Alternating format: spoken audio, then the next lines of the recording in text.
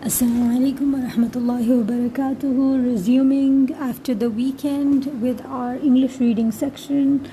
In this segment, we're reading the book Speeches That Changed the World. It's by Alan J Whiticker. And the speech that we will be reading is the last of this section, The Old World. And this speech is from 1919. It's by Vladimir Ilyich Lenin. He speaks of constructing the socialist order. We identify Russia as, when we say Russia, the first thing that comes to our minds is socialism. And yes, the mafia second.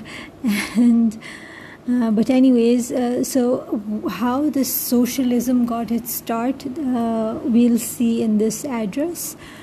It's the address to the First Congress of the Communist International, and it's dated 22nd of March, not 22nd, but actually 2nd of March 1919. So let's read a little bit about Vladimir, who he was as a person. Vladimir Ilyich Lenin, originally Ulanov. It's so hard to pronounce Russian names, but they must be saying the same about our names. Anyways, let's go on. Vladimir Ilyich Lenin was born in Simbirsk, Russia in 1870 and studied law at Kazan State University. A Marxist revolutionary, Lenin was exiled to Serbia from 1897 to 1900. He became the leader of the Social Democratic Workers' Party, and after the overthrow of Tsar Nicholas in March 1917, returned to St. Petersburg from Zurich and urged his followers to seize control from the provisional government led by Alexander Kerensky.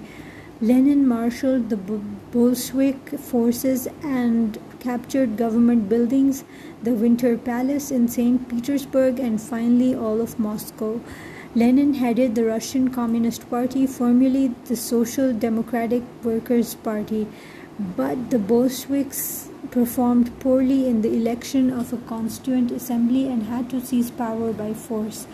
The Bolsheviks executed the Tsar's family and sought peace with Germany, giving up sovereignty to 1.3 million square miles of land in the Treaty of Brest-Litovsk. News of the Russian Revolution reverberated all over the world and resonated with workers in England, France, Germany, and America. In March 1919, Lenin addressed the First Congress of the Communist International, advocating the Soviet system's dictatorship of the proletariat. Okay, let's start with the speech. This seems like a really violent and terrorist kind of a person. But anyways, let's see what his ideas are. On behalf of the Central Committee of the Russian Communist Party, I declare the First Congress of the Communist International open. First, I would ask all present to rise in tribute to the finest representatives of the Third International, Karl Liebknecht and Rosa Luxemburg. Comrades, our gathering has great historic significance. It testifies to the collapse of all the illusions cherished by bourgeois democrats, not only in Russia but in most developed capitalist countries of Europe. In Germany, for example, civil war is a fact. The bourgeois are terror-stricken at the growing workers' revolutionary movement. This is understandable if we take into account that the development of events since the imperialist war inevitably favors the workers' revolutionary movement, and that the world revolution is beginning and growing in intensity everywhere. The people are aware of the greatness and significance of the struggle now going on. All that is needed to find the practical form to enable the proletariat to establish its rule. Such a form is the Soviet system, which the dictatorship of the proletariat dictatorship of the proletariat. Until now, these words were Latin to the masses. Thanks to the spread of the Soviets throughout the world, this Latin has been translated into all modern languages. A practical form of dictatorship has been found by the working people. The mass of workers now understand its thanks.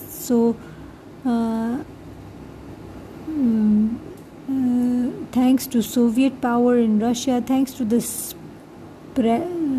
Spartacus League in Germany, and to similar organizations in other countries, such as, for example, the Shop Stewards Committee of Britain. All this shows that a revolutionary form of the dictatorship of the proletariat has been found, that the proletariat is now able to exercise its rule. Comrades, I think that after the events in Russia and the January struggle in Germany, it is especially important to note that in other countries too, the latest form of the workers' movement is asserting itself and getting the upper hand.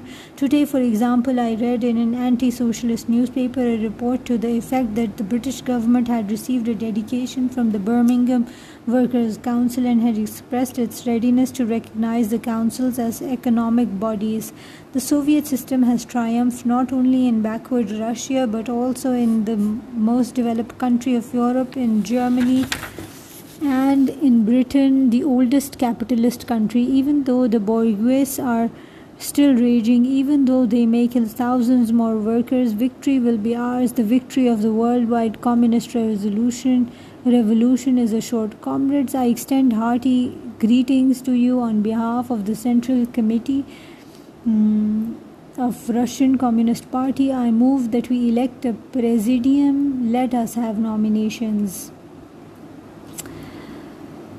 This was a very short speech, and it's just it didn't resonate that much with me. I guess I don't like socialism, so I was kind of biased from the beginning. Anyways, it just speaks, it doesn't give any logic or anything. It just speaks, oh, we're powerful, we're getting powerful all over the world, look at us, we're so great. Anyways, that's how I felt about it. But I mean, there might be other people who are fans of socialism, so they might have other views.